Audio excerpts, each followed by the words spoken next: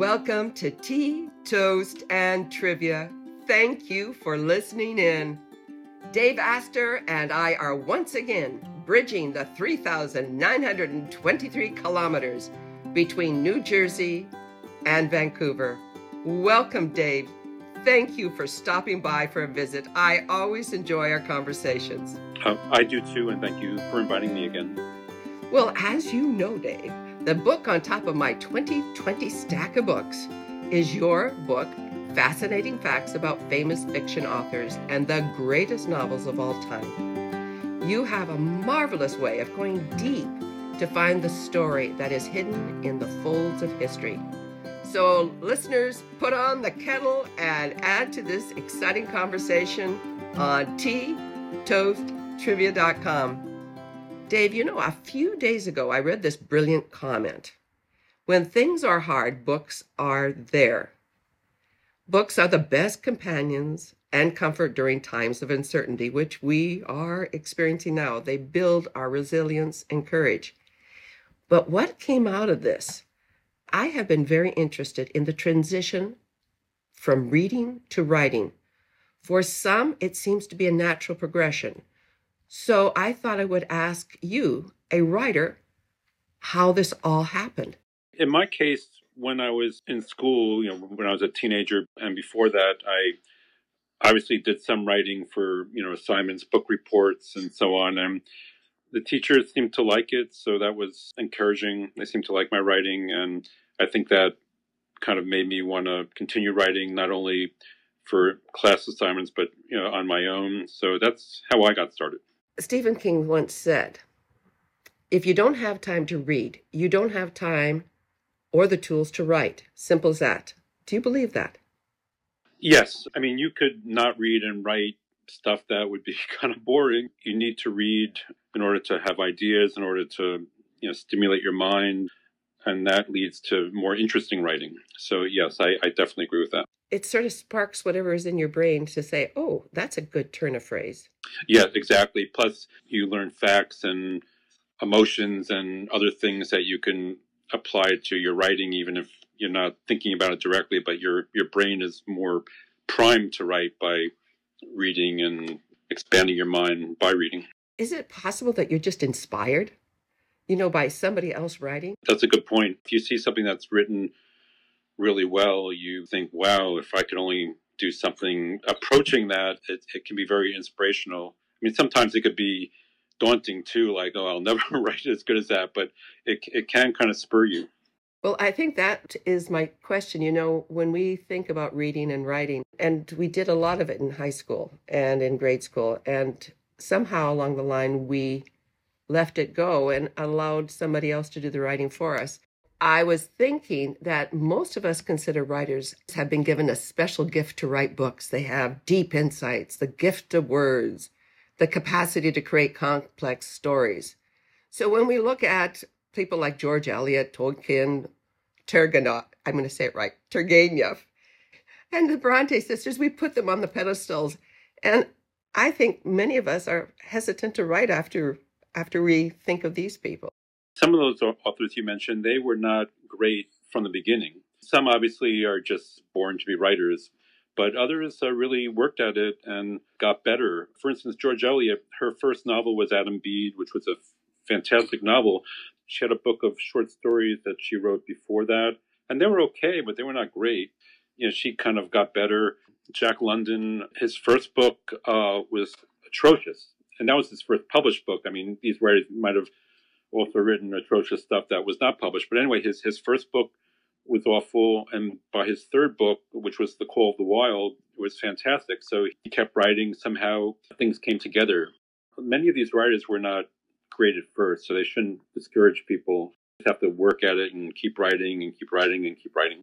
Well, then think about somebody like Maya Angelou. And she said, there is no greater agony than bearing an untold story inside of you. Did you have an untold story? There's a lot of truth to that. If there's something that you feel you really want to write, you don't write it, it kind of nags at you. You almost have to write to kind of get closure or a catharsis or something. My first book was a memoir about a job I had covering cartoonists and columnists and some stuff I went through in my life. And for a couple of years, I felt it would be an interesting book and I should write it, but I was busy. I couldn't write it. It was just kind of nagging at me. And finally, I did write it. It was hard work, but once I finished it, I no longer felt like myself was nagging myself. Maya Angelou, from what I know of her life, she was not a writer at first. She did all kinds of things. She was a dancer. She was this, she was that. And she had to really be pushed to write her first memoir, I Know Why the Caged Bird Sings. And so maybe it was nagging at her, but she also needed some outside push to write it. And she did. That brings a great point because you need a support group. You need somebody behind you. Somebody has to make the bread and cook the food while you do the writing. You can't do it all. You have to have somebody there to say, go for it. Classic story of that is Gabriel Garcia Marquez, who wrote 100 Years of Solitude. He was a journalist and he had this idea for this book and basically spent 18 months writing it and did nothing but writing that. He had no income. His wife did everything for him, the cooking, the this and that. And then he came out with this classic, and the gender dynamics could be the opposite. A husband could do the same support for a woman writing like that. I don't know if he could have done it without that support. I don't think they can, because you can't be two places at once. Yes, exactly. And that means creativity comes in community. The best way to do creativity is by having people around you. Yeah, well said. You have interviewed many writers over the years. Was there any similarities in their desire to write? How did they know that they should write? I think it differs a lot. When I interviewed writers, I tended to interview them about what they wrote, not why they wrote. So I'm just kind of guessing. But I think everybody goes into it with a different history. Some people, they just were writers from when they were young. Other times they were in other professions and they suddenly decided to be a writer. Some life event might have affected them, like serious illness or something, and they felt that they wanted to put something down on paper. I think it just varies. It probably does. When you look at different circumstances and the places where you've been in your life, it does give you a unique perspective on how you were going to write or what you're going to write. When you think of somebody like Ernest Hemingway, and he said, all you have to do is sit down at the typewriter and bleed. Obviously, kind of a exaggeration, but there's something to that. You really, to write well, at least with fiction, you have to put a lot of yourself into it. You have to kind of suffer to write it well. You have to maybe have had to suffer during your life. So it's just not an easy process, I guess is what he was sort of indirectly saying. Didn't he write somewhere he was going to be a newspaper writer? With the Kansas City Star, yeah. And they told him to go out and experience life? I haven't heard that in particular, but it sounds very believable. And he also was a World War I veteran, so he certainly experienced plenty of life that way. I don't know if maybe that was before he became a journalist. And he lived that credo the rest of his life. Maybe he overdid it. I mean, he covered the Spanish Civil War. He did all kinds of risky things and just never was the kind of writer who just sat in an office and wrote. He got out there. So when people think that they have to have this great idea, a lot of times they just have to sit down and just start that first sentence. Even if you don't have a good idea or you feel you have writer's block, if you just put something down and keep putting it down, you can always go over it a second time or a third time and hopefully turn it into something better.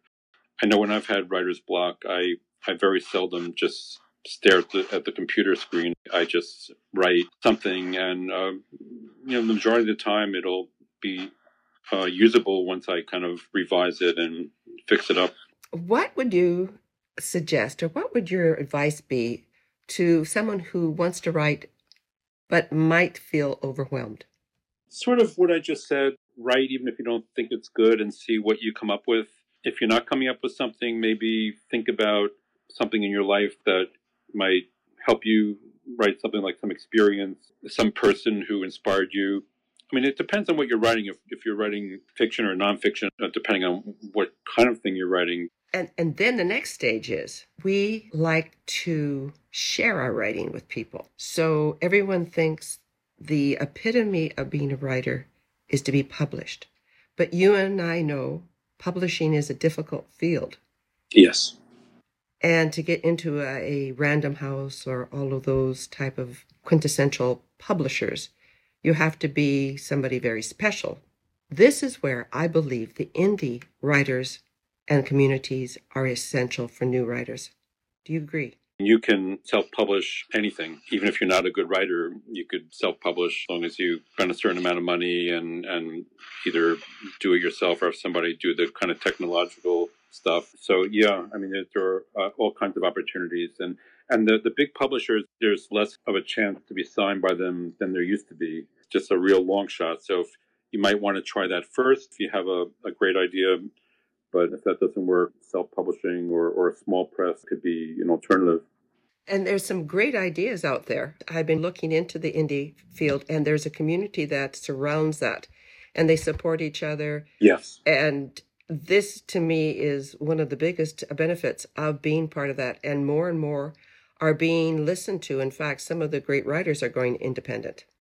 And there's something to be said for that, because first of all, you keep everything you make. Even with the big publishers, you have to do your own marketing to an extent. If you're going to do your own marketing as an indie writer, there's some benefits to it. And if you have some sort of platform where you can get the word out about your book, it's not necessarily going to be unknown. I mean, you could, if you have a blog or if you make speaking appearances or whatever, you could get the word out. Not quite as good as a big publisher could, but you can get the word out.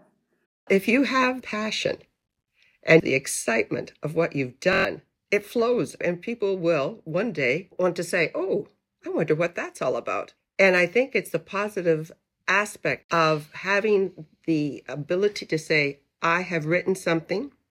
I want to share it because I think it's important to share. And if you go with that spirit, I know that there are monetary rewards. But the first reward is that you have actually written something and you've published it. Yes, and that people are seeing your thoughts and hopefully like those thoughts or find them interesting. Money is not the main object, just not realistic. Most indie writers are not going to make a huge amount of money. Some do quite well. I mean, I know some personally, and some do modestly and some don't sell much at all, but they're still very satisfied that they've published. I think that is so important. Let's publish. When we talk about it, we open a conversation and a discussion that leads to a wider understanding of the human condition and the human narrative. I think that to be engaged, especially now, is so important to find ways and technologies to connect to a wider group. You and I have a global community, and that to me is so exciting and vibrant and so comforting. We are together. Yes, blogs are one of the greatest inventions ever. The fact that one could get a community like that through a blog, which was not possible 20 years ago. I didn't even realize that it was short for weblog. Oh, no, I didn't even know what a blog was then. A log? I thought blog. And now we have blogs. The human spirit says, I want to connect. Readers, Dave is a wonderful support to me. He has encouraged me through our discussions on podcasts as well as the blogs. And I want to say thank you, Dave. I keep on sending you questions, and you are so kind to me to say, oh, let's do this. And thank you for asking those questions and for all the work you do. I mean, not only your podcast, but you have several blogs, and they're all interesting. And you will come back? Absolutely. I look forward to being on your podcast again. The idea of you and my conversation gives hope to a wider and broader conversation going forward. So last thoughts? Not sure if I have any other last thoughts. That's the best thought, because that means you're going to come back. Thank you, everyone, for joining Dave and I on Tea, Toast, and Trivia. And a special thanks to Dave. He continues to inspire me, as I have said, and you can connect with Dave on Dave Astor on literature.com. There is always an adventure in reading waiting, just waiting for your arrival on his blog.